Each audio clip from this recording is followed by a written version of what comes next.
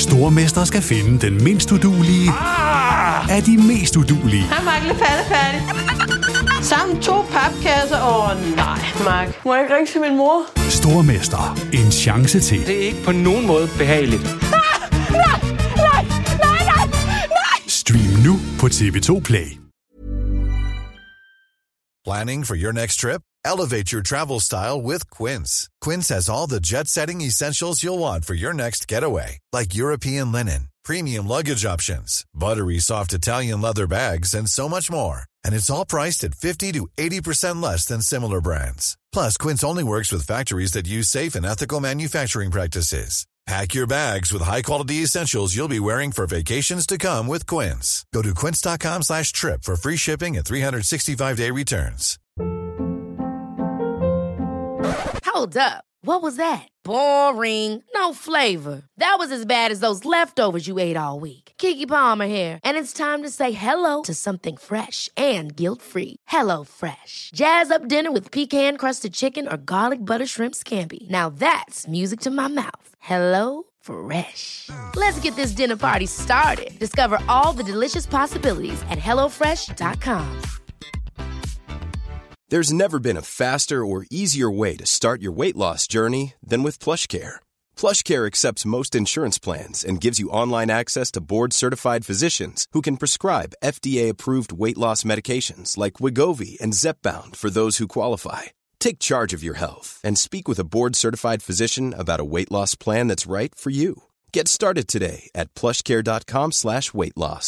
That's plushcare.com/weightloss. plushcare.com/weightloss. Du lytter til NBA-podcasten fra TV2 Sport. Ja, han gør det! Ja! Er du så færdigt godt blot? Endnu et skrald! Altså. Monsterdunk ind igennem midten. Sikke et spil! Vi fik masser af underholdning, store højdepunkter og vilde historier i december, og 2019's første måned er også startet med buller og brag, hvor vi blandt andet har fået NBA-sæsonens 3. trænerfyring. I dagens podcast ser vi nærmere på NBA-holdenes formkurver i december. Vi vender situationen i Minnesota og stiller skarpt på alt det seneste fra verdens bedste basketballliga. Kalenderen siger torsdag den 10. januar 2019. Vi håber, at du kom godt og sikkert ind i det nye år, og du nu er klar til meget mere NBA-snak fra os på TV2 Sport. Mit navn er Christoffer Vestrup, og i anledning af Glenn Robinsons 46 års fødselsdag i dag, så kan jeg nu byde velkommen til The Big Dog, Peter Wang, som der joiner mig i podcasten her i dag. Hej Peter. Hej Christoffer. My little poodle. Kan man sige det? Det er dig. The Big Dog and the Little Poodle. Så er det nok mere omvendt. Og godt nytår, Peter. Jeg skal også huske at sige godt nytår selvfølgelig. Jeg håber, du kom godt ind i 2019. Det gjorde jeg. Ingen raketter i hverken øjne eller andre steder, og alt gik godt. Hvad med dig? Jamen det er samme her. Altså vi er jo blevet så gamle nu, Jamen, at... så nytårsaften, det er jo bare endnu en mandag. Ja. Ikke, altså? Er du sådan er du en raketmand? Nej. Er du sådan en, der går ud og bruger penge på sådan noget? Nej. Jeg fatter det simpelthen ikke. Jeg har tit tænkt på, hvem er det, der køber for, jeg ved ikke, hvor mange 1000 kroner krudt. Det siger mig simpelthen ingenting. Jeg er mere bange for det, men folk har jo forskellige interesser, men krudt, det er altså ikke, det er ikke en af mine. Vi er sådan nogle snyltere, der bare kan stå og sige, Men det ved jeg faktisk ikke engang, fordi det gider jeg heller ikke. Altså, jeg gør det jo, fordi det skal man, men det er faktisk ikke noget, jeg får den helt store nydelse ud af. Det må jeg også sige. Så nej, du kan få lov til at være snylteren, det gider jeg ikke. Den snyltende pudelhund, det er fint. I podcasten her i dag, der skal vi lige have rundet december måned af. Vi skal se på, hvilke hold, der leverede bedst i den måned. Vi har fået nogle månedspriser, vi naturligvis lige skal have nævnt. Så er der naturligvis fyring af Tom Thibodeau, som vi også skal have snakket om. Og derudover, så er der altså sket rigtig meget de sidste par uger, som vi vil forsøge at få med i podcasten her i dag. Vi prøver at skabe det store overblik her i dag, Peter. Jeg ved, du er en lille smule varig. Du siger, at vi skyder med spredhavl i dag, fordi nu har vi ikke snakket sammen i 3 uger nu, så det er spredt fægtning, fordi det er jo svært at tænke, hvor langt er det egentlig, vi skal tilbage, og der er bare sket så latterligt meget. Altså, det er jo fuldstændig umuligt at tænke sig, at sidst vi talte sammen, der sad vi og sådan var nervøse for, hvad med Houston Rockets? Er det overhovedet et hold, der kommer ind for i slutspillet, og kan James Harden spille basket stadigvæk, og tænk sig så meget, der kan ske på så kort tid, men vi skal prøve at se, om ikke vi kan få samlet op præcis der, hvor vi slap sidste gang. Men lad os vende os mod noget, vi i hvert fald kan forholde os til, og det er stillingen i NBA, som den ser ud lige nu. Vi nærmer os halvdelen, eller vi er faktisk nået af halvdelen af NBA-grundspillet 18-19-21. NBA's 30 hold har rundet 41 af de her 82 grundspilskampe, man altså spiller i et NBA-grundspil. Så altså halvdelen af ligaen er halvvejs i grundspillet. Toppen af Eastern Conference er den samme som før jul, men det der sådan lige springer i øjnene på mig, hos mig hedder det. Det er Brooklyn Nets på 6. pladsen, Miami Heat på 7. pladsen. Miami Heat gik 9-5 i december, startede i januar med sejr over Cleveland og Washington, så tabte de godt nok til Atlanta og igen tirsdag her til Denver Nuggets. Men de har altså gjort det her uden Goran Dragic. Vi snakkede om for en måned, halvanden siden, da han gik ud med en skade, at det bliver svært for Miami det her. Nu er de gået 9-5 i december, har startet rigtig godt i januar. De er lige præcis her i nat blevet overhalet af Brooklyn Nets. De vandt over Atlanta Hawks. Nets gik 9-6 i december, og Brooklyn Nets er gået 13-4 i deres seneste 17 kampe, hvor det blandt andet er blevet til sejr over Toronto Raptors, Philadelphia 76ers, Los Angeles Lakers. Og samtidig med det her gode run fra Nets, så har vi et hold som Detroit Pistons, der er gået 4-15 i deres seneste 19 kampe. Og så giver det jo god nok mening, at de ikke længere ligger på en slutspilsplads i Eastern Conference. Pistons er nede på 9. pladsen, halvanden kamp fra Charlotte på 8. pladsen. Det var rigtig meget snak for mig her, Peter. Det er bare det, der lige er sket i bunden af slutspilsspillet i Eastern Conference. Hvad er du mest overrasket over? Er det, at Brooklyn har været på det her run, at Miami kan skabe de her resultater uden Goran Dragic, eller at Detroit fuldstændig har mistet pusten? Jamen, jeg vil sige, hvis vi starter med Miami, så har de jo gjort det før. Altså, de lavede det samme nummer sidste år, hvor de startede ud 11-30, altså vandt 11 og tabte 30 af deres første 41 kampe. Så vendte de fuldstændig rundt og vandt 30 af de næste 41. Og det ser jo ud som om, at det her med at være i god form, og det her med at have en træner, som bliver ved med at mejsle de samme fundamentale ting ind i et hold, altså at det virker. Der er ingen hos Miami, som ikke lever op til det, de skal i forhold til deres fysiske formåen. Det kan godt være, at de har en off-night. Det kan godt være, at de lige pludselig taber deres skud, ligesom Markelle Fultz. Et eller andet, men det er aldrig på grund af, om de er i form eller ej. Og på den lange bane, altså over 82 kampe, så vil der være en hel del kampe, som ligger på vippen, hvor det er det hold, som er i god form. Det hold, som simpelthen bare maksimerer den del af det, som de selv kan styre. Og der er Miami bare det bedste hold i ligaen, og har været det i årevis. Og det kan godt være, at det ikke er super sjovt at komme til Miami og træne i Miami, og hele den her kultur, som Udonis Haslem, han jo i hvert fald sørger for, er til træningen og i omklædningsrummet, og Pat Riley og Spoelstra, de er ambassadører for uden for banen, og så har du Alonzo Mourning, der kommer ind og vipper dig en ordentlig lammer, hvis det er, du ikke gør, som du skal. Så jeg tror faktisk, det er det, vi ser udspille sig. Miami det er ikke et specielt godt hold. Altså det er det ikke. De har ikke nogen decideret superstjerne, de har ikke engang noget, der i år ligner en all-star, men de vinder de her kampe, som er på vippen, hvis man bare lige er lidt mere frisk. Og så prøver man jo det her Justice Winslow-eksperiment, som jeg synes er super interessant. Jeg vil gerne se det over en længere periode, men altså Justice Winslow i en James Harden i Eastern Conference. Venstrehåndet, lidt kvapset, en lille smule ude af position i forhold til størrelse. Han løber rundt og spiller point guard, og indtil videre, så ser det altså ud, som om det virker. Og det er som om, de har fundet ud af, at de kan godt spille uden en decideret point guard, som man måske kan sige, at Goran Dragic er. Fordi man kan... Så vi ligger måske for meget i Goran Dragic på det hold her. Altså, så det er også vel frem til det, at du er egentlig ikke overrasket over Miami. Vi hylder egentlig bare, at fundamentet eller organisationen fungerer igen hos Miami Heat. Og det er jo ikke, fordi de ikke har noget at slås med. Nu siger vi, at Dragic er ude med en skade. De har fået Dion Waiters tilbage. Det er ikke hans skyld, at de ligger, hvor de ligger lige nu. Han er kun lige kommet tilbage nu. De har en kæmpe kontrakt til Hassan Whiteside, som de ikke kan finde ud af. Er han pengene værd, og hvordan skal vi bruge ham? Så det er ikke fordi, at Miami har sådan nogle fordele. De er bare super, super gode til at udnytte det, de har. Det er ikke et godt hold. Altså, det er det bare ikke. Dwayne Wade leverer. Altså, hold op, hvor har han spillet godt. Men jeg har jo skændes lidt med Thomas Bille om, jeg synes ikke, han er en all-star på nogen måde. Det må jeg også sige. Jeg kan ikke se en all-star på det her hold, og hvis der er en, så tror jeg, det bliver Winslow eller Richardson. Men det er bare et fundamentalt solidt hold, som vinder de kampe, de skal, og derfor er det i en rigtig ringe Eastern Conference. Så er det altså nok til at komme indenfor. De har altså ikke vundet 50% af kampene, skal vi huske på. 19 sejre, 20 nederlag, og det er nok til at komme indenfor i slutspillet. Så det undrer mig egentlig ikke, at de ligger, hvor de ligger. Det, der bør undre, fordi det undrer heller ikke med Brooklyn, selvom de mistede Caris LeVert, som var det her stjernefrø til at begynde med, det er lidt den samme historie. Det er bare et super, super solidt hold. Og så har de altså fundet den rigtige måde at spille på, altså, og Dinwiddie kommer ind fra bænken, og er den her spiller, der kan score point fra bænken. Så det der undrer mig, og det, der er lidt tankevækkende, det er, at Detroit Pistons er så ringe. Altså, 4-15 i de seneste 19 kampe. Jamen, her kan du tale om, at du har... Altså, Blake Griffin spiller som en all-star. Han spiller nærmest det bedste, han har gjort, hvis du kigger på statistikkerne. Du har Andre Drummond, som fører ligaen i rebounds per kamp. Du har navne, og det kan bare ikke fungere. De spiller simpelthen så ring. Altså det er det, der bør undre, og de kan nå at få det vendt endnu, men altså de er uden for slutspillet lige nu i en, synes jeg, meget ringe Eastern Conference.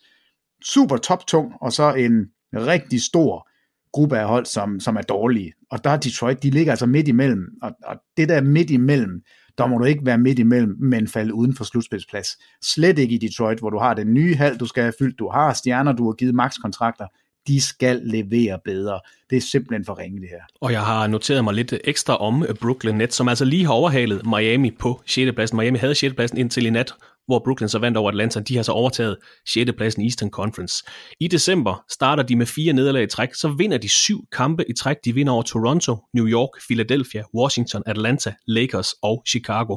Så går de 2-3 de sidste 5 kampe, og så har de altså åbnet 2019 med 4 sejre i 5 opgør, hvor de har vundet over New Orleans, Memphis, Chicago og Atlanta. Og som Peter også var inde på, de har gjort det uden deres nok bedste scorer. D'Angelo Russell er også deroppe af selvfølgelig, men Caris LeVert har ikke spillet for dem siden 12. november.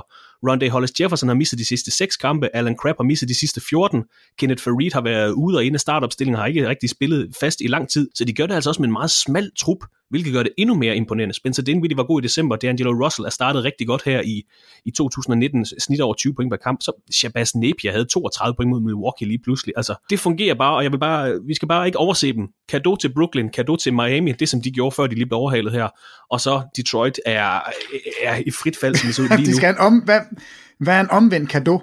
Det må det får de får sådan en omvendt cadeau, fordi hvor er det ringe, altså. Det er sgu da utilgiveligt. Vi vender tilbage til formniveauet, formkurven hos flere af de andre hold i Eastern Conference lidt senere, men rent stillingsmæssigt, er der så noget andet, der springer i øjnene hos dig, når vi kigger på Øst her i dag, torsdag den 10. januar? Er det stadig Washington Wizards, som du holder øje med? Er det kampen om første seed? Hvad synes du er mest spendende i NBA's højre halvdel lige pt? Jamen det er jo top 5, fordi det er der, vi ved, at det virkelig spidser til, når vi... Altså, der er jo et af de her hold, som skal vinde Eastern Conference. Der er et af de her hold, som skal op imod Warriors i finalen og forhåbentlig yde dem modstand.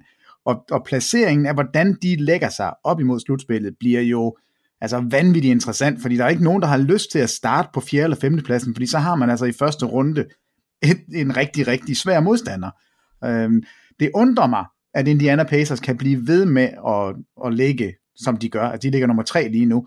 Milwaukee spiller fremragende, Toronto ligger lige over Indiana, men at Indiana stadigvæk er der, det var jo det hold, jeg umiddelbart ville sige, det bør falde ned på en 5. plads. Celtics spiller out of this world godt lige nu, og det har de gjort altså siden eller starten af december, og alligevel kan de ikke komme indenfor og starte på hjemmebane, fordi de andre hold stadigvæk gør det godt. Altså Philadelphia, der er masser af ballade i Philadelphia, det skal vi nok snakke om, men de vinder kampe. Og de ligger altså stadigvæk nu foran Boston. Så Indiana tror jeg falder udenfor, men det er det, der er interessant, det er, hvem er det, der slutter og skal starte med at få en rigtig, rigtig svær modstander i første runde.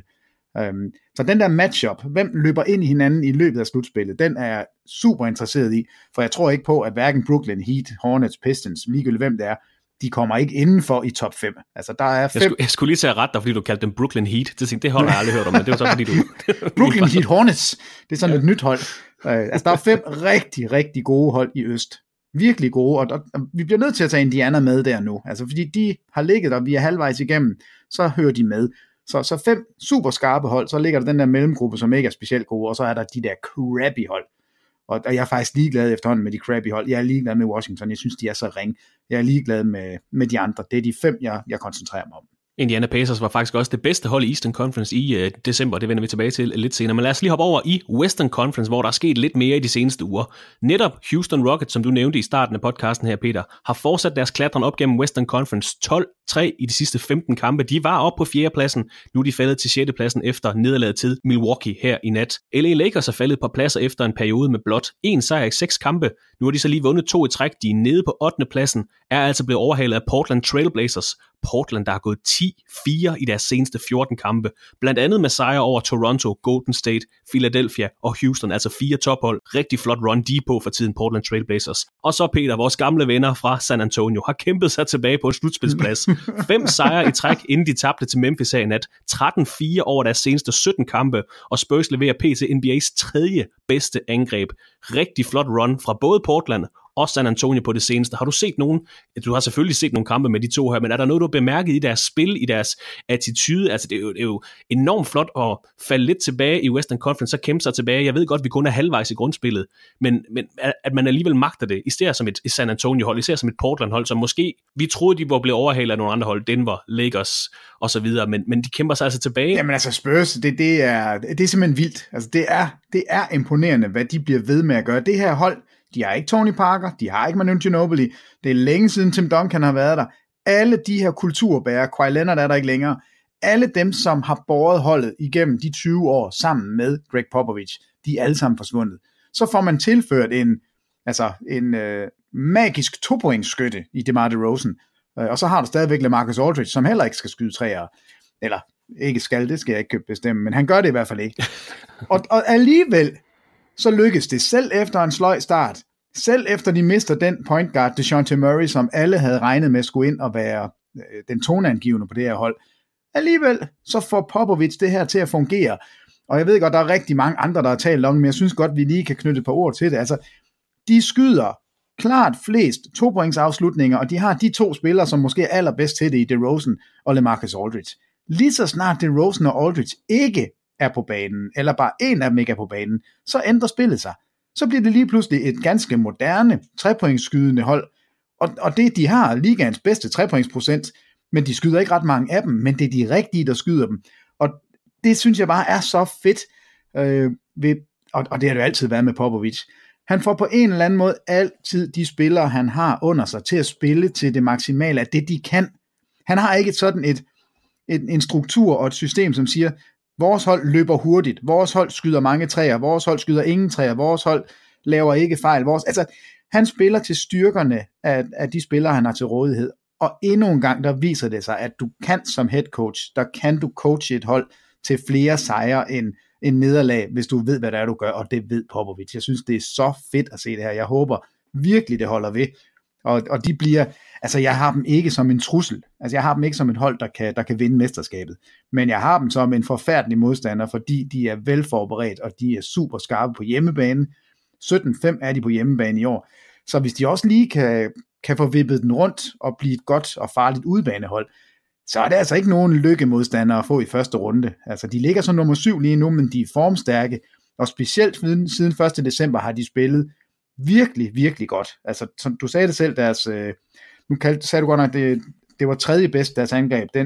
Den statistik, jeg har, der er det 5. bedste, men det er fuldstændig ligegyldigt. Altså det er top 5 angreb lige nu. Spørgsmålet er, om deres forsvar kan holde, fordi det er ikke... De har ikke de bedste forsvarsspillere til rådighed. De spiller super, super godt sammen, men individuelle forsvarsspillere, dem har de altså ikke ret mange af, og de har fået Pau Gasol tilbage. Det er ikke det, der ændrer billedet.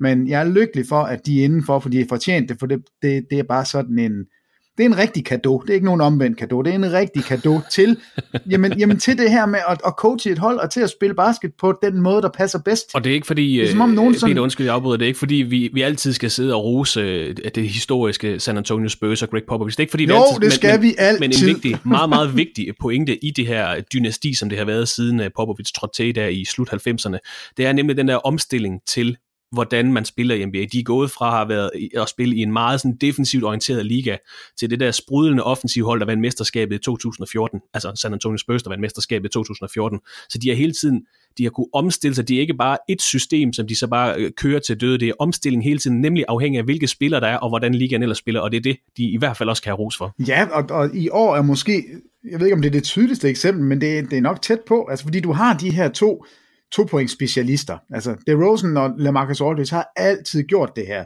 De skyder mellemdistanceskud, men de rammer dem. Og det er bare som om, at det er nærmest blevet tabu. Man må simpelthen ikke engang tale om det. Altså, træer og dunk, det er det eneste, der gælder. Og se, hvad det er, de gør i Houston Rockets. De laver træer, og de dunker, og det samme gør de i Milwaukee. Ingen andre må gøre noget andet. Og det er næsten som om Popovich sætter en dyd i at gå modsat. Altså, når de andre de skyder træer, så siger Popovich, det gider jeg sgu ikke. Jeg skal vise, jeg skal. Og jeg går en dag ud i medierne og siger, at den måde, I andre spiller på, det er røvsygt.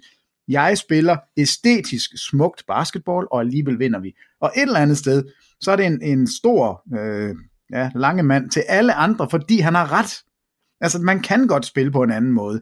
Man kan være enig i, om James Harden skal stå at pumpe bolden og skyde træer, om det er smukt eller ej, men man kan godt vinde på en anden måde end med 3-pointsskud, og det viser Popovich. Og altså et hold, der trender op af San Antonio Spurs. Det samme gør Portland Trail Blazers, Houston Rockets, og nu snakker vi om omvendte cadeauer tidligere, Peter. Et hold, som vi snakkede om, var på vej tilbage. Memphis Grizzlies, det ser også ud, som om de har tabt pusten en lille smule. Der har været... Kan du høre det? Det er en grizzly bear på vej ned i en fjord.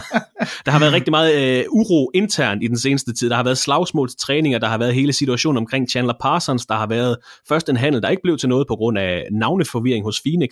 Det er så ikke Memphis' skyld. Og så en lidt sjov handel for Justin Holiday her i sidste uge. Resultatmæssigt er de gået 4-13 i de seneste 17 kampe. De tabte 6 kampe i træk, før de så vandt over netop San Antonio Spurs her i nat. Og jeg vil lige tjekke, Peter, bare lige for, så vi er på det rene. Mike Conley har spillet, han har misset en af de seneste af de her 17 kampe, jeg snakker om. Marc Gasol har spillet dem alle sammen. Det samme har rookie Jaren Jackson Jr. I midten november, jeg ved godt, det er lang tid siden nu, der snakker vi om, Memphis er tilbage, grit and grind, de kan godt være med, hvor det gælder. Det kan vi så godt konkludere, det er de ikke. Nej, men det er trods alt alligevel et af de hold, vi er nødt til lige at blive ved med at holde lidt øje med, netop fordi de har deres spillere til rådighed. Altså var Conley ude, eller Gasol ude, så kunne vi jo godt afskrive. Så vidste vi godt, at så var der ikke noget at komme efter. De er der stadigvæk. Så jeg tror ikke, at det er... Men 4-13 i 17 kampe, det... men det er jo helt... Nej, det er helt horribelt. Altså fuldstændig horribelt. Men så vender de jo rundt i nat og slår San Antonio. Altså det giver jo heller ikke nogen mening. Hvad foregår der?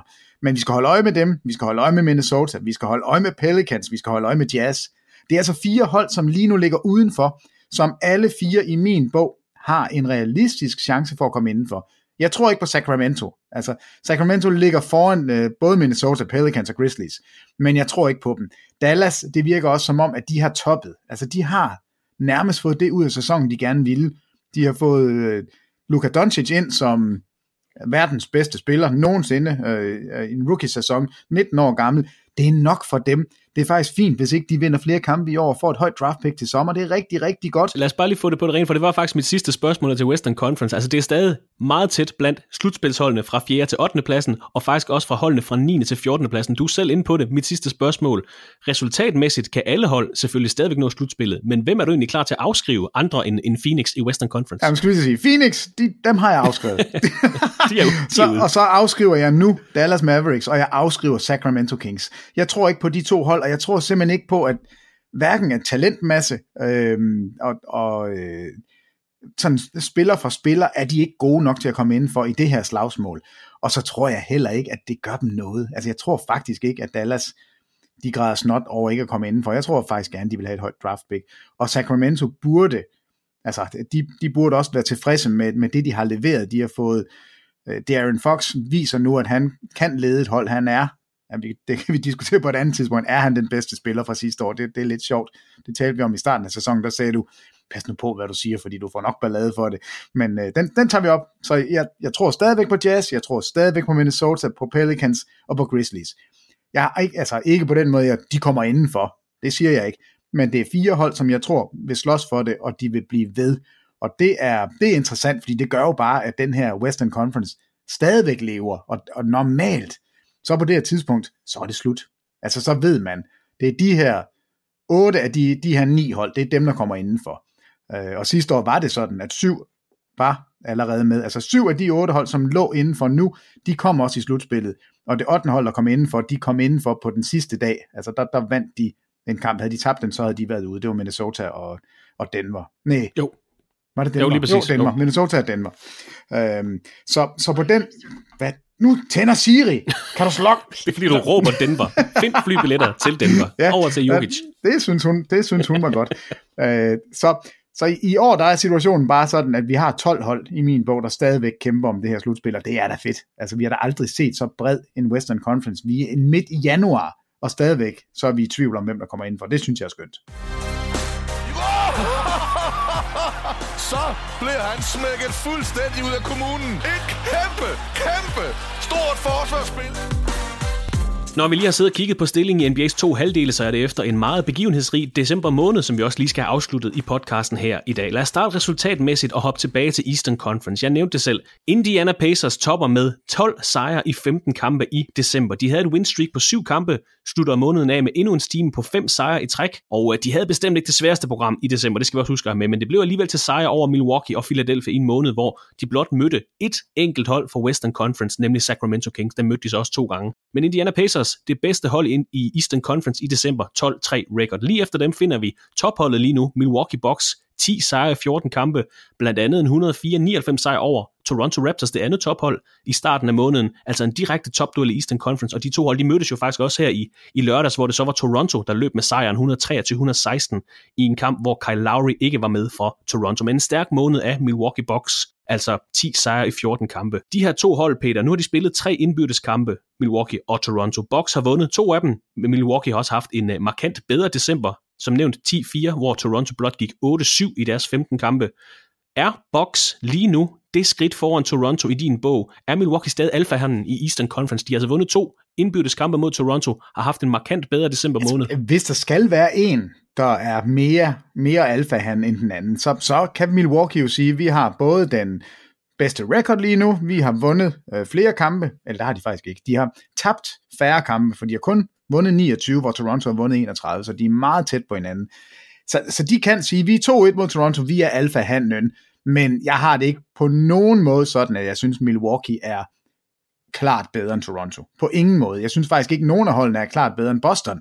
Så jeg har 3 hold, som jeg synes ser vanvittigt gode ud. Altså, Boston ligger nede på 5. pladsen, men de, i min bog, der er de mindst lige så farlige som både Milwaukee og Toronto. Så jeg har sådan et 3-team race lige nu, er virkelig, altså de er vildt gode. Altså, alle 3 hold er for mig favoritter til at komme ud af Eastern Conference, og det er synd for Philadelphia og Indiana, som er dem, jeg lurer ud. Så vi kan godt sige, at Milwaukee er alfahanden, men det er kun for at sige det, for jeg synes ikke, de er det. En 7-kamp-serie mellem Toronto og Milwaukee, hvordan er den inde lige nu? Jeg tror, Toronto vil vinde den. Jeg tror, Toronto vil slå Milwaukee, men jeg er meget, meget spændt på at se, om det her eksperiment med Brook Lopez, hvad gør man med Brook Lopez i slutspillet? Kan han bruges, når man kommer ud i de her situationer, hvor man skal bytte på screeninger? Eller skal man? Altså, hvor man måske kan tvinge ham ud på gulvet. Det synes jeg er interessant, for angrebsmæssigt, så har de jo fundet den rigtige formular. Altså det her Antetokounmpo med bolden i midten og 4 skytter rundt omkring. Det er der bare ikke nogen, der har fundet nogen løsning på. Altså det er lidt sjovt. James Harden gør det i Houston Rockets, og vi ser Giannis gøre det i Milwaukee. Ja. Milwaukee. Men på 2 vidt forskellige måder. Fordi hos Houston, der ved vi, at der står James Harden og pumper bolden, og hvis ikke du går helt ud til ham, så skyder han en 3'er. Og med Giannis, der falder folk fra, og alligevel kan Giannis komme til ringen. Så de gør det på forskellige måder, men konceptet er fuldstændig det samme. Og det holder i de her 82 kampe i grundspillet. Jeg er meget interesseret i at se, hvad gør man med Brook Lopez, hvor har han været god for dem. Han har jo gjort, at Milwaukee kan spille med en stor lineup, altså kæmpe lineup. Og det er jo rigtig godt i rebound-spil, det er rigtig godt, når du skal forsvare ringen. Det er jeg spændt på at se, hvordan det kommer til at spille sig ud i slutspillet. Og Peter har altså Toronto Raptors med en lille fordel, skulle de 2 hold inde i en 7-kampserie. Det kan godt være, at det sker her til foråret. Men Toronto har også måttet klare sig uden Kyle Lowry i 10 af holdets seneste 13 kampe. Og de har haft et noget sværere kampprogram inden Milwaukee på det seneste. Måske derfor, de blot er gået 8-7 i december. De må også undvære Jonas Valanciunas i yderligere 1 måned efter hans skade i tommelfingeren. Og de 2 hold har faktisk et 4. og sidste indbyrdes opgør den her sæson torsdag den 31. januar i Toronto, så der får vi måske lidt flere indikationer om styrkeforholdet mellem de 2 hold. Men som nævnt, Indiana bedste record i Eastern Conference i december, Milwaukee nummer 2, og så har vi altså 2 hold, der begge gik 9-5 i sidste måned. Det er Miami Heat, som vi talte om tidligere, og så Boston Celtics, der startede december med 7 sejre i træk, vandt også det prestigefyldte juledagsopgør mod Philadelphia 76ers efter overtid. Philadelphia gik 7-6 i december, men til gengæld de startede januar måned med 4 sejre i træk, inden man så tabte til Washington Wizards her i nat. Og du har været lidt inde på det, Philadelphia og Boston, og jeg ved godt, det er lang tid siden, Peter, men det var jo netop kampen mellem Celtics og 76ers på første juledag, som du glædede dig mest til af de 4 juledags opgør. Gav den kamp der nogen svar om styrkeforhold mellem de 2 hold, eller har du noget andet, eller set noget andet i de sidste par uger, der giver grund til optimisme eller bange anelser, når du er kommet til enten Boston eller Philadelphia? Du har jo snakket dig lidt varm på Boston allerede lige nu. Hvad med Philadelphia? Hænger de lidt i bremsen? Altså, de har jo stadig 4. pladsen, ligger stadig foran Boston. Ja, der er ballade.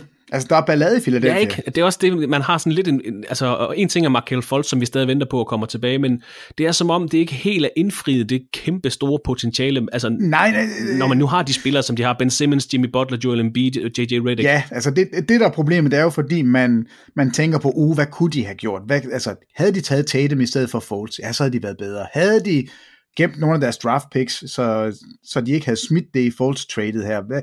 Hvad med, hvis ikke de var gået efter Jimmy Butler, og hvis min... Ja, altså, det er fuldstændig ligeglad med. Hvis man kigger på holdet lige nu, så har de 3 superstjerner, og det er Jimmy Butler, Ben Simmons og Joel Embiid. De er all-star potential, alle 3.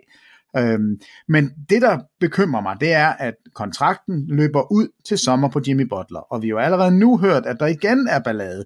Jimmy Butler har været ved Brett Brown, headcoachen, og sige, jeg synes, vi spiller for få screening-spil for mig. Vi skal spille det her pick-and-roll-spil, fordi det er det, jeg er god til. Vi skal dit, vi skal dat.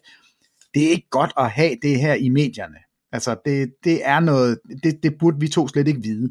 Det burde foregå bag lukkede døre, så kunne man tage en snak om, jeg tror, vi kan spille bedre, hvis vi gør sådan her. Men åbenbart er der bare ballade omkring Jimmy Butler. Altså, han er en brokrøv. Hvis ikke det kører, som han synes, det er bedst, så er han en brokrøv. Men det er jeg også ligeglad med i forhold til, på gulvet er det altså et godt hold. Og det her hold skal vi regne med. Vi skulle bare ikke have set det her endnu. Vi skulle have haft det her Philadelphia-hold til at være altså potentielt mesterskabsfavorit de næste 5 år, fordi de havde draft picks på draft picks. Det har Boston. Boston har stadigvæk fremtiden, samtidig med, de har nutiden. Og Boston er det hold, jeg tror er bedst i Eastern Conference. Så kan du godt spørge mig, om Bucks eller Raptors er alfahan. Nej, jeg synes, det er Boston. Boston er vanvittigt gode, og prøv at høre de her statistikker. Siden 1. december, der er de gået 13-5. Det er ikke dybt imponerende. Det er godt, men ikke dybt imponerende. Men det, der er imponerende, er, at de nu har det bedste angreb. Altså det bedste angreb i hele NBA. De har det 8. bedste forsvar i hele NBA i den periode. Det er det bedste hold i forhold til net rating, og lige nu er de kun lige ved at krasse i overfladen af, hvad de kan. Så da vi var ved at fyre Brad Stevens i starten af december, der tænkte vi, at det er bare snyd. Det er sådan en ung træner, der har fået alt for meget ros alt for tidligt. Nu fyrer vi ham, så henter vi en ny træner, fordi det skal jo fungere. Han har stille og roligt fået det her til at fungere. Hvis du kan lave Boston Celtics med en spiller som Gordon Hayward på vej tilbage, hvis du har en Jaylen Brown, som har været sur og nu spiller fra bænken, hvis du kan starte med de 5 spillere, som Boston gør lige nu,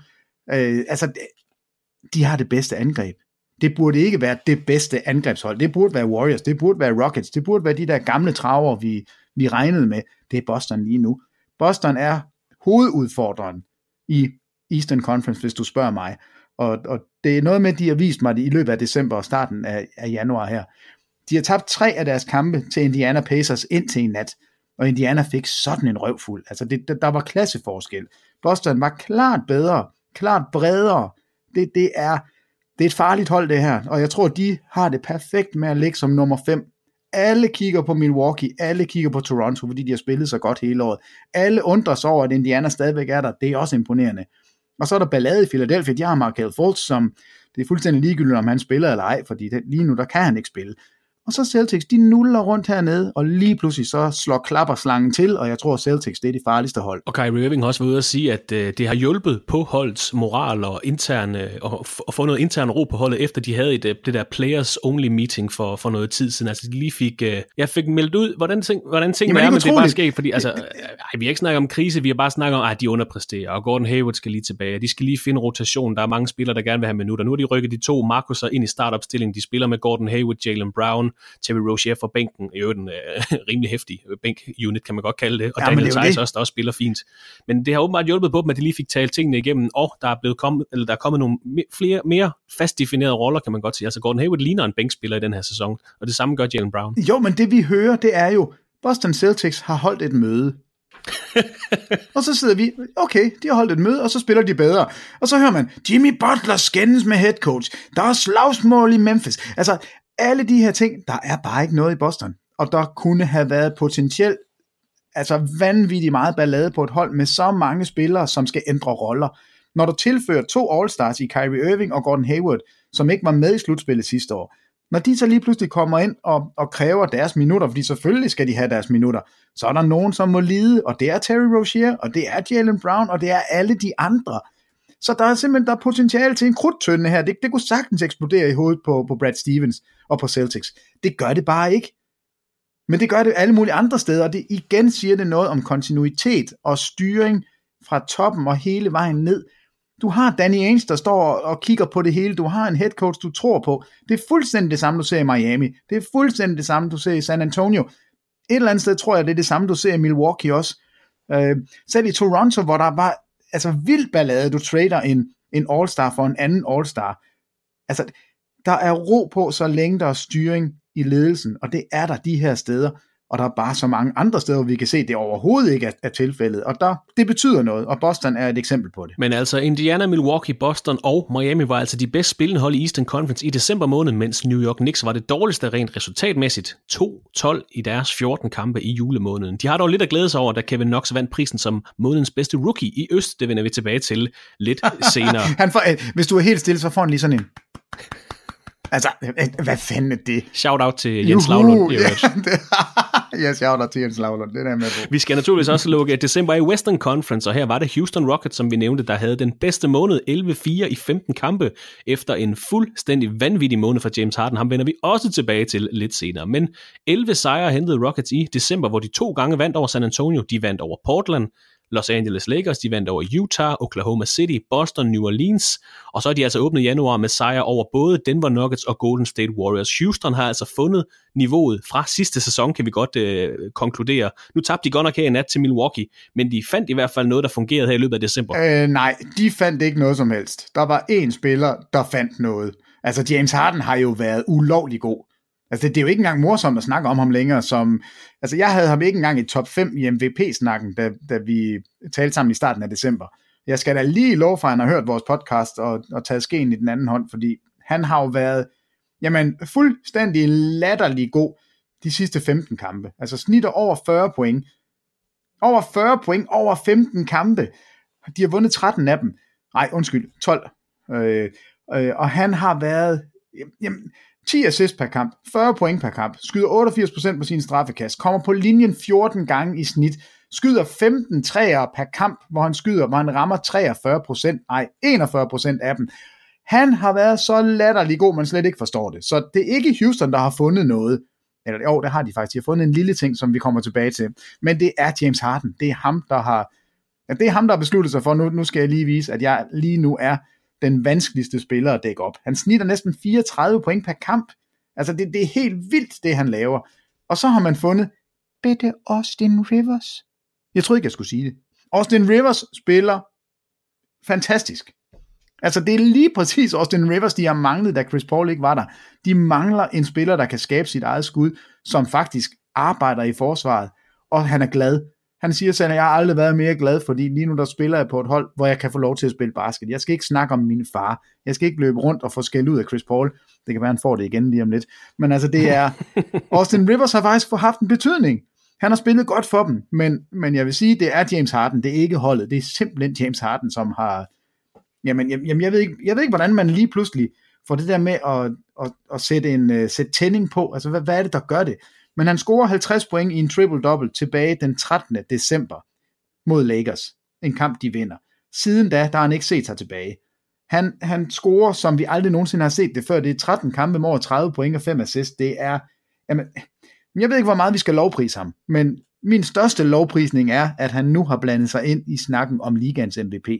Det havde jeg fuldstændig tænkt umuligt, da vi var der midt i december. Siden da har han bare været outstanding. Og altså 11-4 i december. Og lige efter Houston Rockets i december måned i Western Conference, der kommer San Antonio, som gik 11-5. Golden State Warriors gik 10-5, mens topholdet Denver Nuggets gik 8-4 i en måned, hvor de spillede uden Will Barton. De fik 9 minutter lige præcis for Gary Harris og 4 kampe for Paul Millsap. Så det er sgu ret stærkt, at de er gået 8-4 i deres 12 kampe. Stadigvæk holder førstepladsen i Western Conference. Gary Harris og Paul Millsap er tilbage på banen for Nuggets.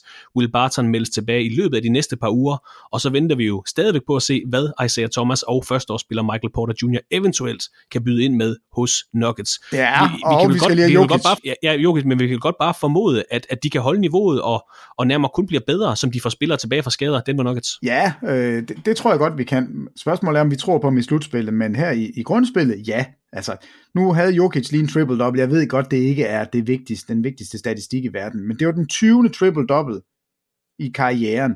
Han er kun 23 år gammel. Der er 2 spillere, der har haft flere triple-doubles end ham, inden de blev så gamle, som han er nu. 2 spillere, Oscar Robertson og Magic Johnson.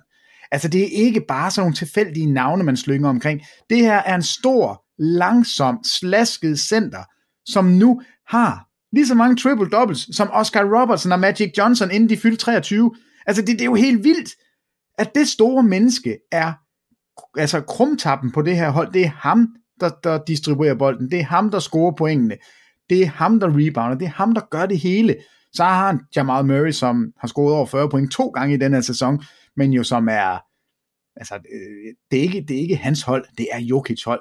Hvor er han fed, hvor har han spillet godt i år, og hvor er det vildt, at Denver ligger, hvor de gør stadigvæk. Det er helt absurd. Det havde jeg på ingen måde forestillet mig, at de kunne føre Western Conference. Det giver ingen mening, men de er der lige nu. Jeg håber, de bliver der, fordi så gør det bare slutspillet endnu sjovere.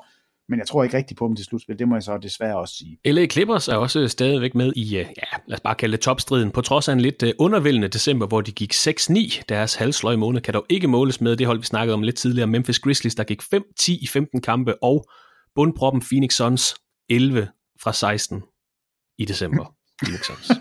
Phoenix Sun Devils. Når vi sidder her og kigger tilbage på december, så skal vi naturligvis også have månedspriserne med. Og den bedste spiller i Eastern Conference blev for anden gang i den her sæson Giannis Antetokounmpo for Milwaukee Bucks. 25,6 point, 12,5 rebounds, 6,2 assists, 1,9 blocks og 1,2 steals i gennemsnit per kamp for Giannis i en måned, hvor han skød 60% for gulvet. 3-pointsprocenterne, dem gider vi ikke snakke om med Giannis Antetokounmpo, det er ligegyldigt. Og Bucks har altså overtaget førstepladsen i Eastern Conference, men vi snakker ikke om 3-pointsprocenterne. Det er lige meget.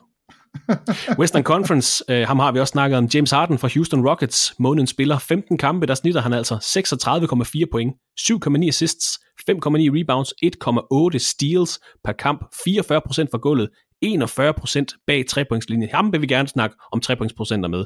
I en måned, hvor Rockets gik fra 14. pladsen til 4. pladsen i Western Conference. Nu ved jeg godt, de røg ned på 6. pladsen igen, men de gik altså fra 14. til 4. pladsen i løbet af den måned her. Så åbnede han så også lige 2019 med den her afgørende scoring i overtidssejren over Golden State Warriors. Så Harden er tilbage i topform. Han er topscorer i hele ligaen med 33,7 point i gennemsnit per kamp. Jamen, jeg ved ikke, hvad vi mener. Du har sagt det hele, Peter. Jeg gider slet ikke nævne de her statistikker. Nå, men altså, indtil i nat, nu har jeg ikke statistikken for 11 kampe i streg, men der havde han 67 ramte træer over 10 kampe. Det har vi aldrig set i NBA's historie siden, eller vi har set det en gang før, og det var Steph Curry i 2016. Altså, lige nu er han bare på et andet niveau, og det er bag 3-pointslinjen, det er step-back skud, og der er de her, altså der bliver lavet statistikker på alt, men en af de sjove er på hans træer. Han bliver ikke assisteret. Altså alle hans træer, det er sådan nogen, hvor han selv står og dribler, og så skyder han. Klay Thompson, det er den omvendte verden. Han bliver fodret, og så rammer han. James Harden, han gør det selv. James Harden, han har i snit 7 driblinger per træer, han skyder af de her, hvor han er dækket op. Altså, hvor andre spillere, de har 1 dribling i gennemsnit. Han har fuldstændig vendt rundt, op og ned på, hvordan vi forstår 3-pointskuddet. Det er ikke normalt, at en spiller pumper bolden og går op i en træer, den her step-back træer, som jo er blevet et eller andet sted hans patenterede move, som folk forsøger at kopiere. Når Steph Curry gør det, så bliver det dem skridt, men det er jo så, hvad det er. Så man skal nu finde ud af, hvordan fanden dækker man ham op, fordi udover at han jo er ligaens bedste scorer lige nu, så er han, altså jeg tror mange har glemt, at han førte ligaen i assist per kamp for 2 sæsoner siden. Han er tæt på 10 assist i snit i den her sæson også. Han er altid villig til at aflevere bolden. Clint Capella og ham, jeg ved ikke, hvad de laver efter træningerne, men i hvert fald så kender de hinanden super, super godt, fordi de ligger altså bare så lækkert, de afleveringer. Han havde godt nok en i nat, jeg ved ikke, om du har set den, men han har en lob-aflevering til Capella, som bare går i, og det ser ret godt ud. Men, jeg så, han fik bolden i hovedet også. Ja, men det sagde han, det gjorde ondt, sagde han. Au, det selvom han har skægget som sådan en lille airbag til ansigtet. Det gør fandme også ondt at få sådan en bold, så jeg er fuldstændig enig. Men altså, han har været klart den mest dominerende spiller siden midt december, og har trukket sit hold, Og det er igen et hold, som det er fyldt med rollespillere. Chris Paul har ikke været tilgængelig her, så det er James Harden, der har gjort det. Og nu har han så scoret over 30 point for 14. gang i træk. Altså det er jo også vildt. Det er den længste, det er 15. kamp i streg. Vi har ikke set nogen gøre det her siden Tracy McGrady gjorde det tilbage i 2003. Så det er historisk godt, det James Harden gør. Og det han gør, eller måden han gør det på, har vi aldrig set før. Vi har aldrig set en spiller snitte 15 3-points afslutninger per kamp, og så score på den her måde, som James Harden har gjort. Altså det er vanvittigt, men om man kan lide det eller ej, altså jeg er fascineret af det. Jeg kan ikke helt finde ud af, om jeg synes æstetisk, om det er smukt eller ej, men jeg er dybt fascineret over, det virker. Og jeg kan næsten bedst lide hans afleveringer. Han laver stusafleveringer mellem, altså han laver tunneller på folk. Han har afleveringer til hjørnerne, som man ikke kan se, før bolden er derude. Altså han er, hold kæft for en god. Altså det er jeg bare nødt til at sige. Og han er med i toppen af MVP-snakken. Og altså måneden spiller i december Giannis Antetokounmpo fra Milwaukee og James Harden fra Houston Rockets. Jeg er nødt til at gå tilbage til Harden, fordi der er 2 spillere, som har fået flere stemmer end ham på guard-positionerne i Western Conference til All-Star-kampen. Indtil videre. Den første, det kommer ikke bag på nogen, og heller ikke mig. Steph Curry. Nummer 2, jeg kunne give dig 50.000 gæt. Jeg tror ikke på, at du vil gætte det. Så hvis ikke du ved det. Det gør jeg ikke. Derrick Rose. Ja. Nummer 2, 698.000 stemmer. James Harden, 541.000. Og så Steph Curry med 793. Så han er faktisk langt foran James Harden. Derrick Rose er tilbage. Folk elsker ham igen. Det er jo en sød historie. Har også en kamp med 50 point i år, men Derrick Rose nummer 2, det troede jeg ikke. 50.000 gæt, det er måske lige i overkanten. Hvis du havde fået 10 gæt, så tror jeg ikke, du havde ramt den.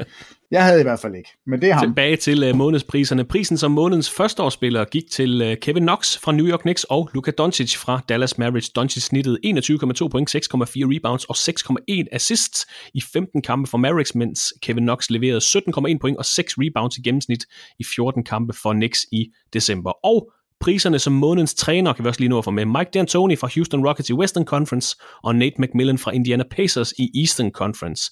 Den opmærksomme lytter vil nu huske, at det var netop Indiana og Houston, der leverede den bedste december måned i hver deres conference, så helt fortjent, at priserne går til D'Antoni og McMillan. Peter, jeg ved ikke, om du har noget at tilføje til de her priser eller til december måned generelt. Et take fra julemåneden, vi lige skal have med, inden vi vender os mod sæsonens 3. trænerfyring. Nej, jeg synes, vi har lovpris James Harden nok, og det skal vi også, og vi har snakket om Jokic.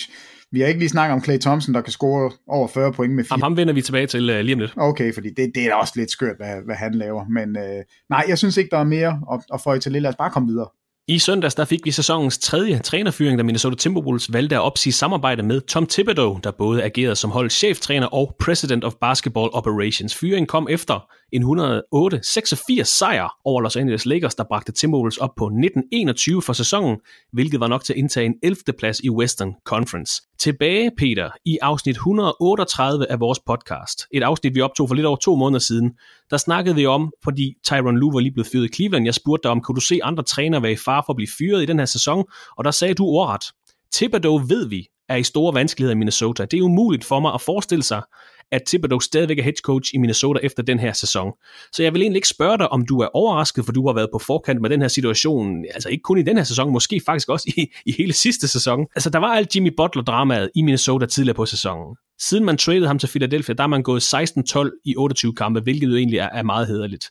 Så kom den her sejr over Oklahoma City Thunder her tirsdags. Det var holdt nummer 41, så de er altså halvvejs i sæsonen lige nu. Lad os snakke om umiddelbar reaktion. Jeg kan ikke forestille mig, du er overrasket. Og så timingen af den her fyring. Hvad tænker du om hele den her fyring efter? En ting er, at han bliver fyret efter en sejr. Det synes jeg egentlig er underordnet. Men du vidste godt, at han var i problemer i Minnesota. Timingen halvvejs i sæsonen, hvad siger du til det? Jamen det kommer egentlig ikke bag på mig. Det må jeg sige, det gør det ikke. Der er mange, der har hængt sig i, at det var en 22 point sejr, og man kan da ikke fyre en træner efter en sejr. Og selvfølgelig kan man det. Altså det er jo aldrig bare én kamp, der afgør sådan noget her. Og der er mange, der har refereret tilbage til Brooklyn, der i sin tid, hvad hedder han, ikke Popovich, Prokhorov, da han fyrede træneren tilbage i Brooklyn-dagene, der sagde han også, jamen jeg var jo lige ude at stå på ski, jeg skulle jo lige hjem og have papirerne klar, og altså, det er ikke én kamp, der gør det. Det er jo en fornemmelse, der er i omklædningsrummet, det er en fornemmelse omkring holdet. Og vi skal jo huske på, at Thibodeau har jo siddet i den her dobbeltfunktion, hvor det er ham, der har stået for trades. Det er ham, der har stået for at finde ud af, hvilke spillere skal vi have ind, hvem skal ud. Og han har jo prøvet at redde sit eget skin i sidste ende, da han trader Jimmy Butler. Altså han prøvede at holde på ham, fordi han vidste, at holdet var bedre med Jimmy Butler. Da det ikke kunne lade sig gøre, da Butler nærmest laver sultestrække, så trader han ham jo. Der er jo ikke andre, der gør det. Det er Thibodeau selv. Og hvis ikke, altså det gør han for at redde sin egen røv. Og hvis det skal lykkes, så skal man være endnu bedre end 16-12, hvilket ellers er jeg enig med dig, det er hæderligt. Men det skulle have været endnu bedre for, at han kunne redde sit job. Så nu tror jeg simpelthen, at man et eller andet sted fortæller Karl Anthony Towns og Andrew Wiggins, at det er jer to, der er vores fundament. Nu sørger vi for, at Jimmy Butler er væk. Nu sørger vi for, at Thibodeau er væk. Nu får vi en frisk start med et navn, som, altså I kender ham måske ikke specielt godt, men navnet i sig selv er nok i Minnesota lige nu. Så Ryan Saunders, der har overtaget jobbet, har en opgave foran sig her, men jeg tror, man fra ledelsens side har tænkt, nu har vi en halv sæson til at give det her til Towns og Wiggins, og så håber vi, at det kan motivere dem, og i hvert fald, så kan det være, at de næste år siger, okay, nu kan vi starte på en frisk, og så har vi lige en kontakt til hinanden, som er ny, uden at Thibodeau har stået og råbt deres. Så timingen, 22 points sejr, lidt underlig, men det er ikke nogen stor overraskelse, det må jeg sige. Og der er også flere, der har vinklet på det, du også er inde på, at Thibodeau var den sidste person i den her dobbeltrolle som cheftræner og President of Basketball Operations, fordi Stan Van Gundy havde den samme titel i Detroit, han blev fyret. Doc Rivers har haft begge roller hos Los Angeles Clippers, skiftet til kun at koncentrere sig om at være cheftræner. Det samme var tilfældet for Mike Budenholzer, da han var i Atlanta, og nu er Thibodeau altså også fortid så i de her begge roller, man har i en klub. Og jeg ved, du heller aldrig har været fan af den konstellation. Altså en person både agerer som cheftræner og den person, der tager mandskabsbeslutninger. Og det må også være uhyggeligt svært at overskue. Men det har været sådan en mini-trend i de seneste år, at træner gerne vil have den her dobbeltrolle. Altså Stan Van Gundy, Tom Thibodeau, Doc Rivers, Mike D'Antoni. Nu er han så den sidste, der ryger. Kan vi bare konkludere, at det ikke rigtig fungerer længere i NBA at have den der dobbeltrolle? Altså, det fungerer ikke. Det kan vi konkludere. Om det kommer til at ske igen, altså der er jo flere, der har gisnet om, ser vi nogensinde en general manager / head coach igen? Og jeg er desværre nødt til at sige, det tror jeg, vi kommer til. Jeg tror, der er et eller andet hold. Phoenix, de skulle da nok finde på det. Står der en træner, de gerne vil have, hvor træneren siger, jeg vil kun tage et job, hvis jeg også er general manager. Så tror jeg, at et idiotisk franchise, som Phoenix Suns er lige nu, det kunne de godt finde på at gøre, bare for at få navnet. Men man skal holde sig fra det, fordi det kan ikke lade sig gøre. Du kan simpelthen ikke være dygtig nok begge steder. Så et eller andet sted synes jeg, det er godt, at Thibodeau lige nu lukker den sidste af slagsen. Fordi det passer ikke sammen. Du kan ikke have den daglige ledelse og stå og styre et hold og være fuldstændig opdateret på alt, samtidig med, at du skal tænke på, at fremtiden skal sikres, fordi du arbejder imod dig selv. Altså, jeg synes, det giver så lidt mening at give den samme titel til to personer. Fordi selvfølgelig vil man prøve at være bedst mulig lige nu, hvis man er head coach, og ens job måske hænger i en tynd tråd. Så jeg kan godt forstå, at Thibodeau har ageret, som man har gjort, og jeg kan godt forstå, at det kan lade sig gøre. Og så må man bare sige, at det er jo fedt, at man faktisk hos Clippers ser, at man tager en titel fra Doc Rivers, og så lige pludselig så præsterer Doc Rivers som head coach noget af det bedste, vi har set ham gøre i lang, lang tid. Så et eller andet sted synes jeg også, der er evidens for, at det er det rigtige at gøre. Af med den der general manager, og så er du head coach, eller også omvendt. Tom Thibodeau blev ansat som cheftræner og det her, vi kalder President of Basketball Operations i Minnesota tilbage i april 2016. Han nåede altså at være der i 2,5 sæson. Den første sæson, der blev det til 31 sejre, 51 nederlag. Sæsonen efter 47 sejre, 35 nederlag. De fik en 8. plads i Western Conference, kom altså i slutspillet for første gang siden 2004, fik slukket deres slutspilstørke i Minnesota.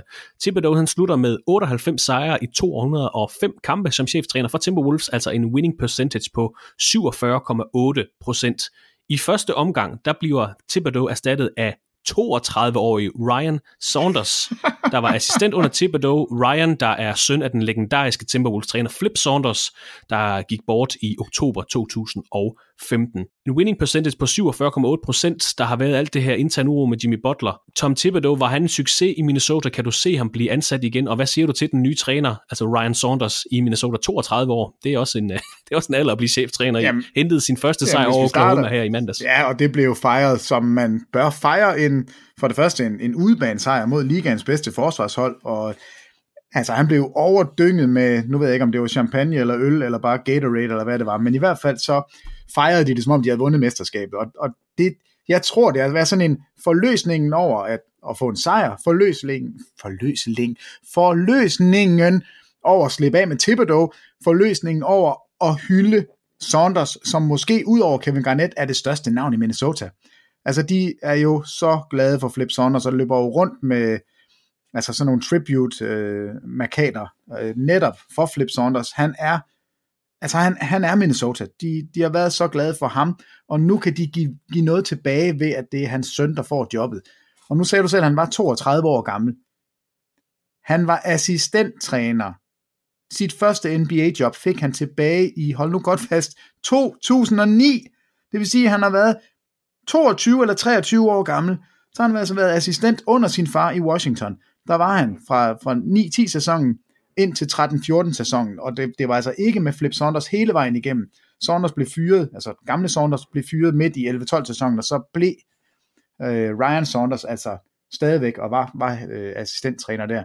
Han tog så med til Minnesota, og nu står han der så og er head coach. Det er jo en smuk historie. Det er jo på en eller anden måde, at man får bundet en sløjfe på Flip Saunders som navn, og nu kan Bitte Saunders, som vi godt kan kalde ham, han kan så få lov til at fortsætte det, og jeg er glad for, at de hylder ham, og jeg håber da, at det kan blive vendepunktet, og hvis den her kamp mod Oklahoma skal sige noget som helst, så vi altså en Karl Anthony Towns, som spiller vanvittigt godt lige nu, og så vi for første gang i år en Andrew Wiggins, som så ud, som om han var engageret, som så ud, som om han gerne ville spille, score 40 point, har sin bedste kamp i sæsonen, i hvert fald angrebsmæssigt, og laver også nogle forsvarsspil. Han blokerer blandt andet Westbrook på en træer. Altså det skal han selvfølgelig ikke gøre. Hold op med det. Men han spillede faktisk en super, super flot kamp. Og det er det eneste håb, Minnesota har for fremtiden, det er, at Wiggins rent faktisk får forløst det potentiale, som vi ved, han har. Altså, vi har jo været så skuffet over ham altid, fordi det bare ikke har været der. Det kan være, det nu det kommer, det kan være, det lige præcis er Bitte Saunders, som Wiggins skal bruge. Fordi Towns, han har forstået det. Altså, han er god. Der er ikke noget at snakke om. Vi ved det stadigvæk ikke med Wiggins. Bare kort, Peter. Tror du, vi får Tom Thibodeau at se som cheftræner i NBA igen? Tror du ikke, der er et hold på et tidspunkt, der tænker, han skulle bare lige have en puster igen, ligesom dengang han blev opsagt i Chicago, der tog han også lige et par år, hvor han lige rejste rundt og fik noget inspiration, og lige pludselig blev han et hot navn igen. Tror du, vi får ham at se igen? Fordi han går jo lidt på klingen med sine spillere, han er en hård hund, han forlanger at spiller mange minutter, altså han er meget old school. Altså, hvis jeg ejede et hold, så vil jeg gøre alt for at få fat i Thibodeau som min assistenttræner, og sige, Tom Thibodeau, jeg tror på, at hvis du får det her som hovedopgave, du skal bare styre vores forsvar. Du skal simpelthen lave det, du gjorde i Boston. Ikke på samme måde, som du gjorde i Boston, men find det forsvar, som gør, at vi kan vinde et mesterskab. Han er jo kendt som den her eneboer, som han gider ikke snakke med pressen. Han har ikke nogen kærester, hvad vi ved af. Han har ikke noget familie, som han skal bruge tid på. Det er basket, og så er det film, og det er sove, og så er det basket, og så er det film og sove. Han laver ingenting andet end basket. Det lyder lidt som mit liv, ja, faktisk. Jamen, perfekt. Bare sidde og se film og sove. Jeg kunne du godt tænke dig at blive assistenttræner på mit baskethold, Christoffer Vestrup? På Peter Wang. På Peter Wangs filmhold. The Big Dogs. Ja. Big Dogs. Nej, der tror jeg faktisk, han har noget at byde ind med, men jeg vil ikke ture hyre ham som head coach.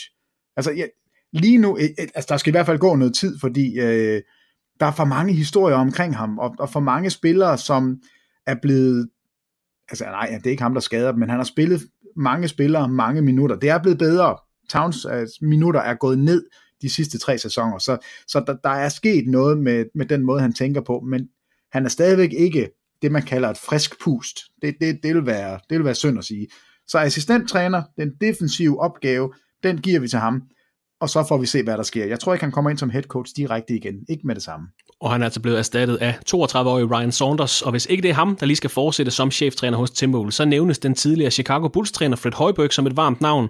Chauncey Billups, den tidligere Detroit Pistons-profil, bliver også nævnt, og så spekulerer folk også i, om det kunne være et attraktivt sted for Sacramento Kings-træner Dave Joerger at overtage tøjlerne hos Minnesota Timberwolves. Joerger, der er født og opvokset i staten Minnesota. Fra ugens helt store nyhed kan vi også her til sidst lige nå et håndfuld mindre, men stadig vigtige nyheder fra den seneste tid i NBA. Der er flere nyheder fra Golden State Warriors-lejren. I lørdags der satte de nemlig rekord sammen med Sacramento Kings for flest ramte træer i en enkelt kamp. De to hold ramte 41 træer. Warriors stod for 21, mens Kings stod for 20 af dem. Og det er faktisk også første gang nogensinde, at to hold rammer 20 træer i samme kamp. Warriors vandt kampen 127-123 efter 42 point og 10 ramte træer fra Steph Curry. Han stod altså for en fjerdedel af de her 41 ramte træer. Og i tirsdags, der vandt Warriors så igen, den her gang over New York Knicks. Men i den kamp, nu vender vi tilbage til ham, Peter, der leverede Klay Thompson 43 point og havde i alt 4 driblinger i hele kampen. Det må være en eller anden form for obskur rekord. Altså 43 point og 4 driblinger i hele kampen, og du sagde, James Harden, han snitter 7 driblinger per ramte træer. Var det ikke det, du sagde tidligere? Jo, 4 stepback træer, ja. Så Klay Thompson, han burde snitte en halv træer per kamp. Jamen Klay Thompson, altså det er jo 10 point per dribling. Det er da okay. Jamen han er jo åndssvag. Altså og nogle af de skud, man kan se, når han griber bolden, så har han afviklet skuddet. Altså han er så vild.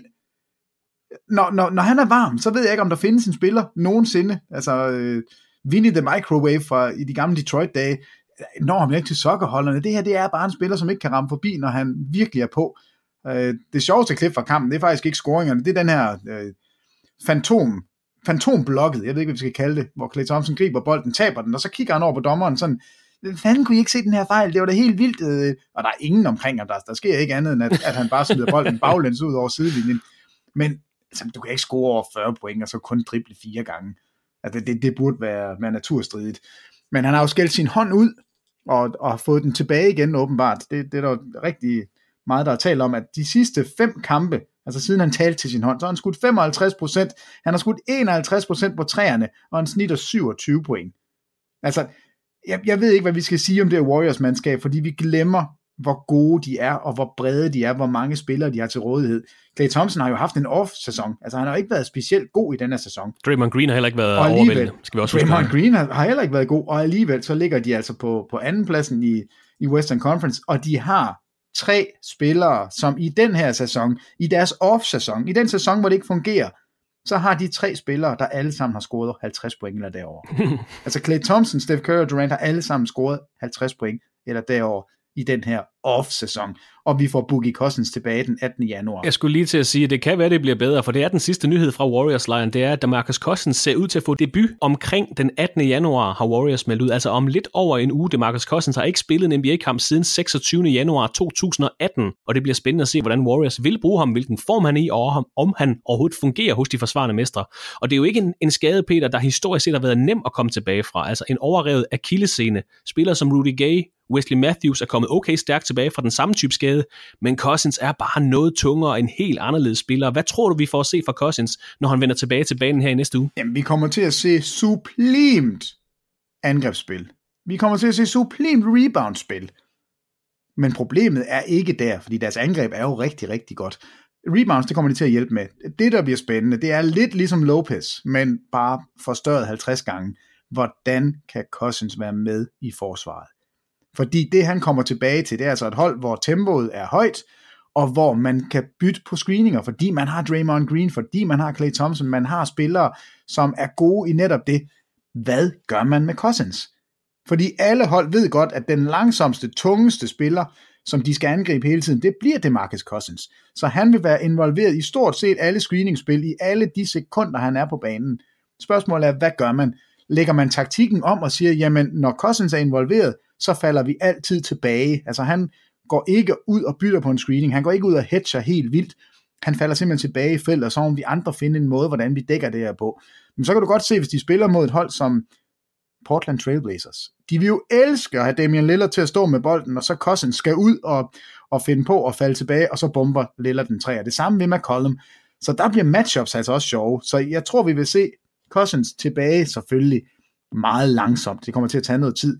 Jeg tror ikke, der bliver noget problem angrebsmæssigt. Han er super gifted. Altså, han kan alt i angrebet. Kæmpe stor. Altså, måske den mest fysisk dominerende center. Ham og Embiid, det bliver vel de 2 største problemer i posten.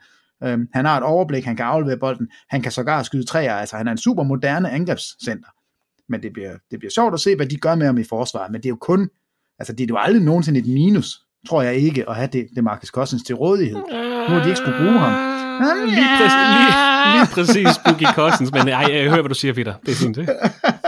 Altså, jeg ser faktisk, at han bliver implementeret rimelig nemt, og det bliver heller ikke her i grundspillet, at det her med forsvaret, jeg taler om, at det bliver ikke så tydeligt, men det er helt sikkert, at det er det, der kommer til at ske, når vi kommer til slutspillet, så bliver det, hvordan gør vi forsvarsmæssigt med Cousins på banen. For alle de andre ting, altså, der bliver han super værdifuld for dem, men det forsvar, der kan blive et problem. I nyhedsstrømmen fra NBA kommer også flere nyheder, der gør, at vi rent trade-mæssigt måske går nogle rigtig spændende uger i møde frem mod trade deadline den 7. februar. Enes Kanter meldes på vej væk fra New York. Memphis Grizzlies arbejder på at få sendt Chandler Parsons væk. Houston Rockets lader til at lave et eller andet. Charlotte Hornets vil rigtig gerne af med Nicolas Batum og prøve at pakke Frank Kaminsky med. Så det lader sig altså ikke til, at vi er færdige med handler i den her sæson. Vi skal naturligvis nok følge op på alle trades og lignende her i podcasten. Og vi har faktisk fået 2 handler her i de seneste uger, hedder det. Houston Rockets sendte Michael Carter Williams til Chicago for et anden runde draftvalg. Bulls har efterfølgende cuttet Carter Williams, og handel mellem de 2 hold har altså været en ren økonomisk beslutning. Jeg mener, at det der anden rundevalg, der blev sendt til Houston, er top 55 beskyttet, så det bliver nok ikke til så meget for Houston Rockets. Og så var der den her handel mellem Chicago og Memphis, som vi talte om for 30-40 minutter siden. Grizzlies får Justin Holiday, mens 2 anden rundevalg, Wayne Selden og Marshawn Brooks ryger til Chicago Bulls. De har dog allerede skilt sig af med Marshawn Brooks, de har simpelthen cuttet ham. Så altså et par små handler, men det lader sig til, at der er mere på vej de seneste uger frem mod trade deadline, som nævnt 7. februar. Peter, er der andre nyheder fra den seneste tid, vi lige skal have med, inden vi lukker af for i dag? Jeg synes, der er et eller andet, jeg har glemt, er der ikke? Nej, du har ikke glemt noget som helst. Du er altid super opdateret, men jeg har i hvert fald en lille en her, fordi nu scorede Andrew Du har Wiggins. ikke glemt noget, men her er det. Nej, det er bare sådan en, jeg gerne vil lige, fordi det var noget, jeg lige selv sad og nørdede lidt over, da Wiggins han scorede sine 40 point. Så tænker jeg, hvor mange har egentlig scoret 40 point i denne sæson? For jeg synes, det regner med folk, der har career highs, og så er der en, der scorer 40 point, og 40 point, og 40 point, 50 point. Så sad jeg bare lige og researchede lidt og kiggede, hvem er det egentlig, der scorer de her point? Altså, den spiller i år, der har scoret flest point i en kamp, det er Kemba Walker. Han har scoret 60. Men hvis vi skal over 40 point i sæsonen, hvor mange spillere tror du, sådan slag på tasken? 15. 22 spillere har scoret 40 point derovre. Der er 62 kampe, hvor det er sket. James Harden er selvfølgelig tossemand. Han har scoret over 40 point 11 gange. Kemba 60 point, Harden 54, og så kommer det, som jeg også brugte lige lidt før, Klay Thompson 52, Steph Curry 51, Kevin Durant 51. Altså de har 3 spillere, som alle sammen har scoret over 50 point. LeBron han sniger sig lige ind med en 50'er. Men den yngste spiller, der har scoret over 40 point i den her sæson, han har gjort det 2 gange. Jeg har nævnt ham en gang. Jamal Murray fra Denver. Fremtiden, den ser så god ud i Denver. Men 21 år gammel. Den ældste, der har scoret over 40 i år. LeBron James, 33 år gammel. Det var alligevel ret sejt. Han er blevet 34 nu, men han var 33, da han gjorde det. Der er altså 4 spillere, og her kommer navnet ind igen. 4 spillere, der har scoret over 40 point, som også er over 30 år gammel, ud over LeBron. Durant, Westbrook og Curry. Og den 4., der så har gjort det. Hvem må det er? Derrick Rose. Her dukker han op. Altså, han har, hvor er det sjovt, hvordan han sådan lige pludselig er blevet et navn igen. Vi dømte ham ud. Kan du ikke huske, vi talte om, at det... Vi dømte ham ud for 3 sæsoner siden. Ja, at det ikke engang sikkert, at han kommer til at spille NBA mere. Det er kun Adidas-kontrakten, der holder ham i live. Og nu løber han rundt. Nu er han så godt nok lige skadet. Han var ikke med i nattens kamp. Men hvor er det sjovt. Hvor er det sjovt, at jeg skal være all-star. Jeg er på den her liste over folk, der er over 30, der har scoret 40 point. Jeg synes, at det er meget fedt. Derrick Rose har været en kæmpe oplevelse i år. Altså det har været sådan en feel-good story indtil videre. Og jeg har lige 2 ting, vi lige skal nå, Peter, inden vi lukker helt af. Vi har set tilbage på december og de sidste par kampe. Hvis vi her til slut skal se bare en lille smule frem, hvad er så den store historie, det store fokuspunkt for januar i din bog, Peter? Og mens du lige får lov til at tænke over det, så kan jeg lige hurtigt nævne et par trælse skader, som vi også har fået i den seneste tid, hvilket også bringer os til et lille lytterspørgsmål. John Wall for Washington Wizards er ude for sæsonen efter en operation i hælen. Wall nåede at spille 32 kampe for hovedstadsholdet i den her sæson, og Walls holdkammerat Markieff Morris meldes ude i de næste 6 uger med nakkeproblemer, så Wizards er altså hårdt ramt for tiden. De må også klare sig uden Dwight Howard, der ikke har spillet siden midt november. Og Danny Hansen har skrevet til os og har klandret os en lille smule, fordi vi oftest beskriver Washington Wizards problemer ud fra et kemi-synspunkt. Og der har han altså skrevet en rigtig lang besked, hvor han nævner alle de skader, som Washington Wizards har haft i år. Altså at John Wall har mistet 6 kampe, Otto Porter har ikke spillet 10 kampe, Markieff Morris har ikke spillet 4 kampe. De har ikke haft en startende center hele sæsonen. Altså de traded Marcin Gortat, har fået Dwight Howard ind, og Howard har kun spillet 9 kampe.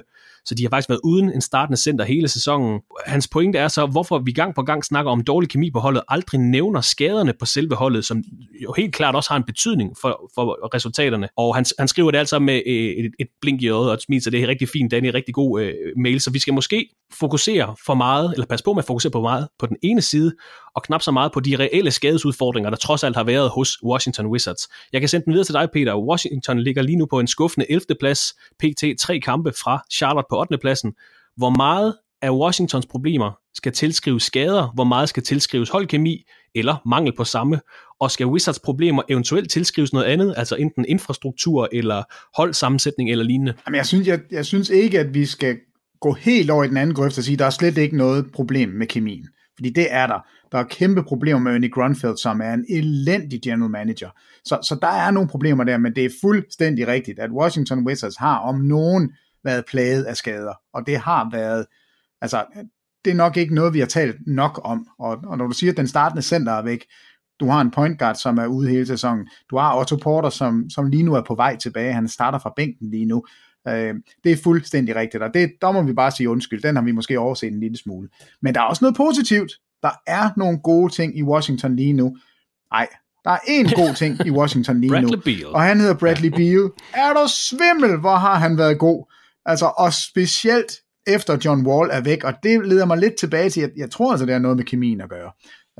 Han har eksploderet, og snitter jo 30-7-7, tror jeg det er, over de seneste 9 kampe, og er bare et bevis på, at her har man enten en byggesten, eller en gigantisk trade chip.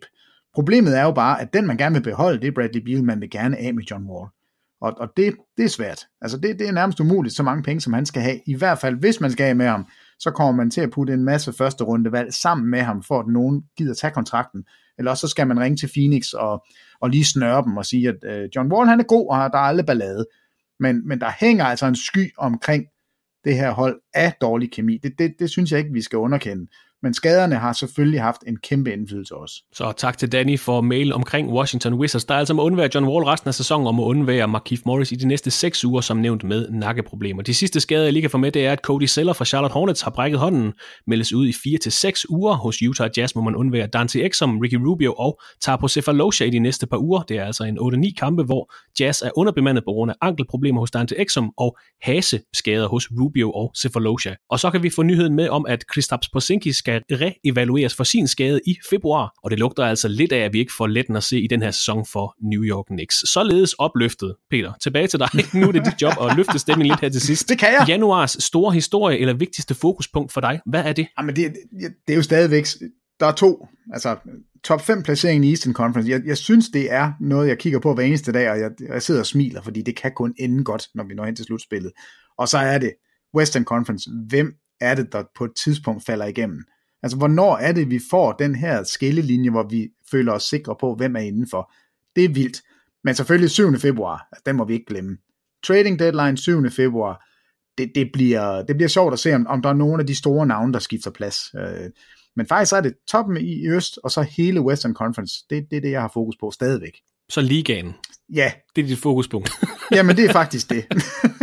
Jamen, normalt der sidder man jo med nogen hold og tænker, det er sjovt, eller det er sjovt. Det her, altså, vi siger det hvert år, og jeg siger det bare igen, det er den vildeste sæson nogensinde. Der er så mange sjove ting, men hvis der er et hold, der interesserer mig, og det interesserer alle, altså det er Los Angeles Lakers. Det er det her hold, som med LeBron James var de oppe i top 4, uden LeBron James er de i gang med at komme uden for slutspillet. Og der, altså, det er da vildt. Selvom Kyle Kuzma, han scorede 41 point i nat. Det skal vi også huske i dagens podcast. Career high 1. Ja. Ved du hvad? Basketball Reference, de opdaterer jo noget sent. Så jeg har siddet og løjet. Der er 23 spillere nu, der har scoret over 40 point, og 63 kampe, de Kuzma altså ikke med. Sådan, Kusma. Godt set, Christoffer. På søndag, der sidder Peter Wang og Thomas Bilde klar i kommentatorboksen med 2 direkte kampe fra verdens bedste basketballliga. Fra kl. 19.00, der kan du se opgøret mellem Washington Wizards og Toronto Raptors, efterfulgt af kampen mellem Atlanta Hawks og Milwaukee Bucks. Vi ligger ud på TV2 Play og kommer på TV2 Sport, så snart håndboldkampen er afsluttet. Der venter en søndag i Eastern Conference tegn de 2 tophold fra Toronto og Milwaukee på skærmen. Det kan da kun blive sjovt. Det kan det nemlig, og så kan jeg jo komme med den sidste statistik, som er den opløftende. Fordi vi er i gang med en rekord, Christoffer Vestrup. Og altså en rekord, som jeg i hvert fald mange gange har sagt, den bliver aldrig slået. Jeg tror heller ikke, den bliver, men den er i spil.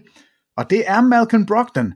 Malcolm! Er det straffekastprocenten? Ja, han har skudt 78 straffe i den her sæson. Hvor mange har han brændt? 1, 2, 3. 1. Han er 77 for 78 på straffekast. Han ramte 6 for 6 i nat, og da han kom på linjen, så sad kommentatorerne, and that's a sure 2 points. Og så tænkte jeg, nej, nu er de jinxet det.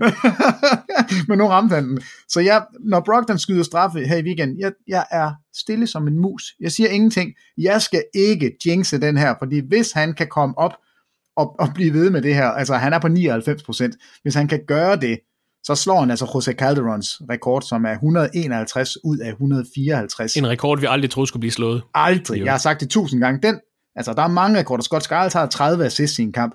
Det er der nok en eller anden, der gør en dag. 100 point, den tror jeg nu heller ikke på. Men den her straffeprocent, den bliver aldrig slået. Der er ikke nogen, der kommer i nærheden af den. Steph Curry, du kan skyde alle dem, du vil. Jeg ved, du brænder på et tidspunkt. Men Malcolm Brogdon, din lille fis. 77 for 78.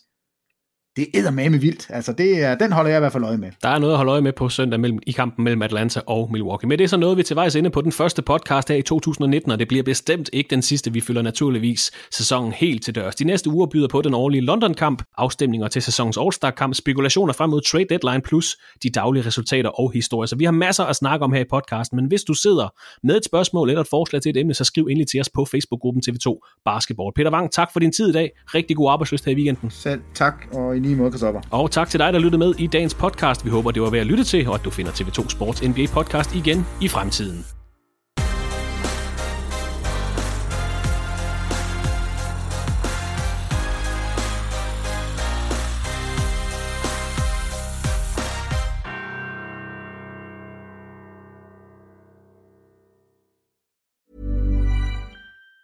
Even on a budget, quality is non-negotiable. That's why Quince is the place to score high-end essentials at 50 to 80% less than similar brands. Get your hands on buttery soft cashmere sweaters from just $60, Italian leather jackets, and so much more. And the best part about Quince, they exclusively partner with factories committed to safe, ethical, and responsible manufacturing. Elevate your style without the elevated price tag with Quince. Go to quince.com/upgrade for free shipping and 365-day returns.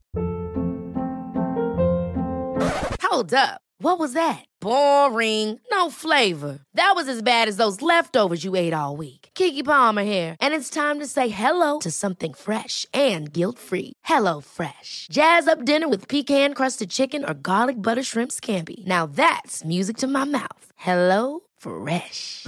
Let's get this dinner party started. Discover all the delicious possibilities at hellofresh.com. When it comes to your finances, you think you've done it all. You've saved, you've researched, and you've invested all that you can. Now it's time to take those investments to the next level by using the brand behind every great investor, Yahoo Finance. As America's #1 finance destination, Yahoo Finance has everything you need, whether you're a seasoned trader or just dipping your toes into the market. Join the millions of investors who trust Yahoo Finance to guide them on their financial journey. For comprehensive financial news and analysis, visit yahoofinance.com. The #1 financial destination, yahoofinance.com.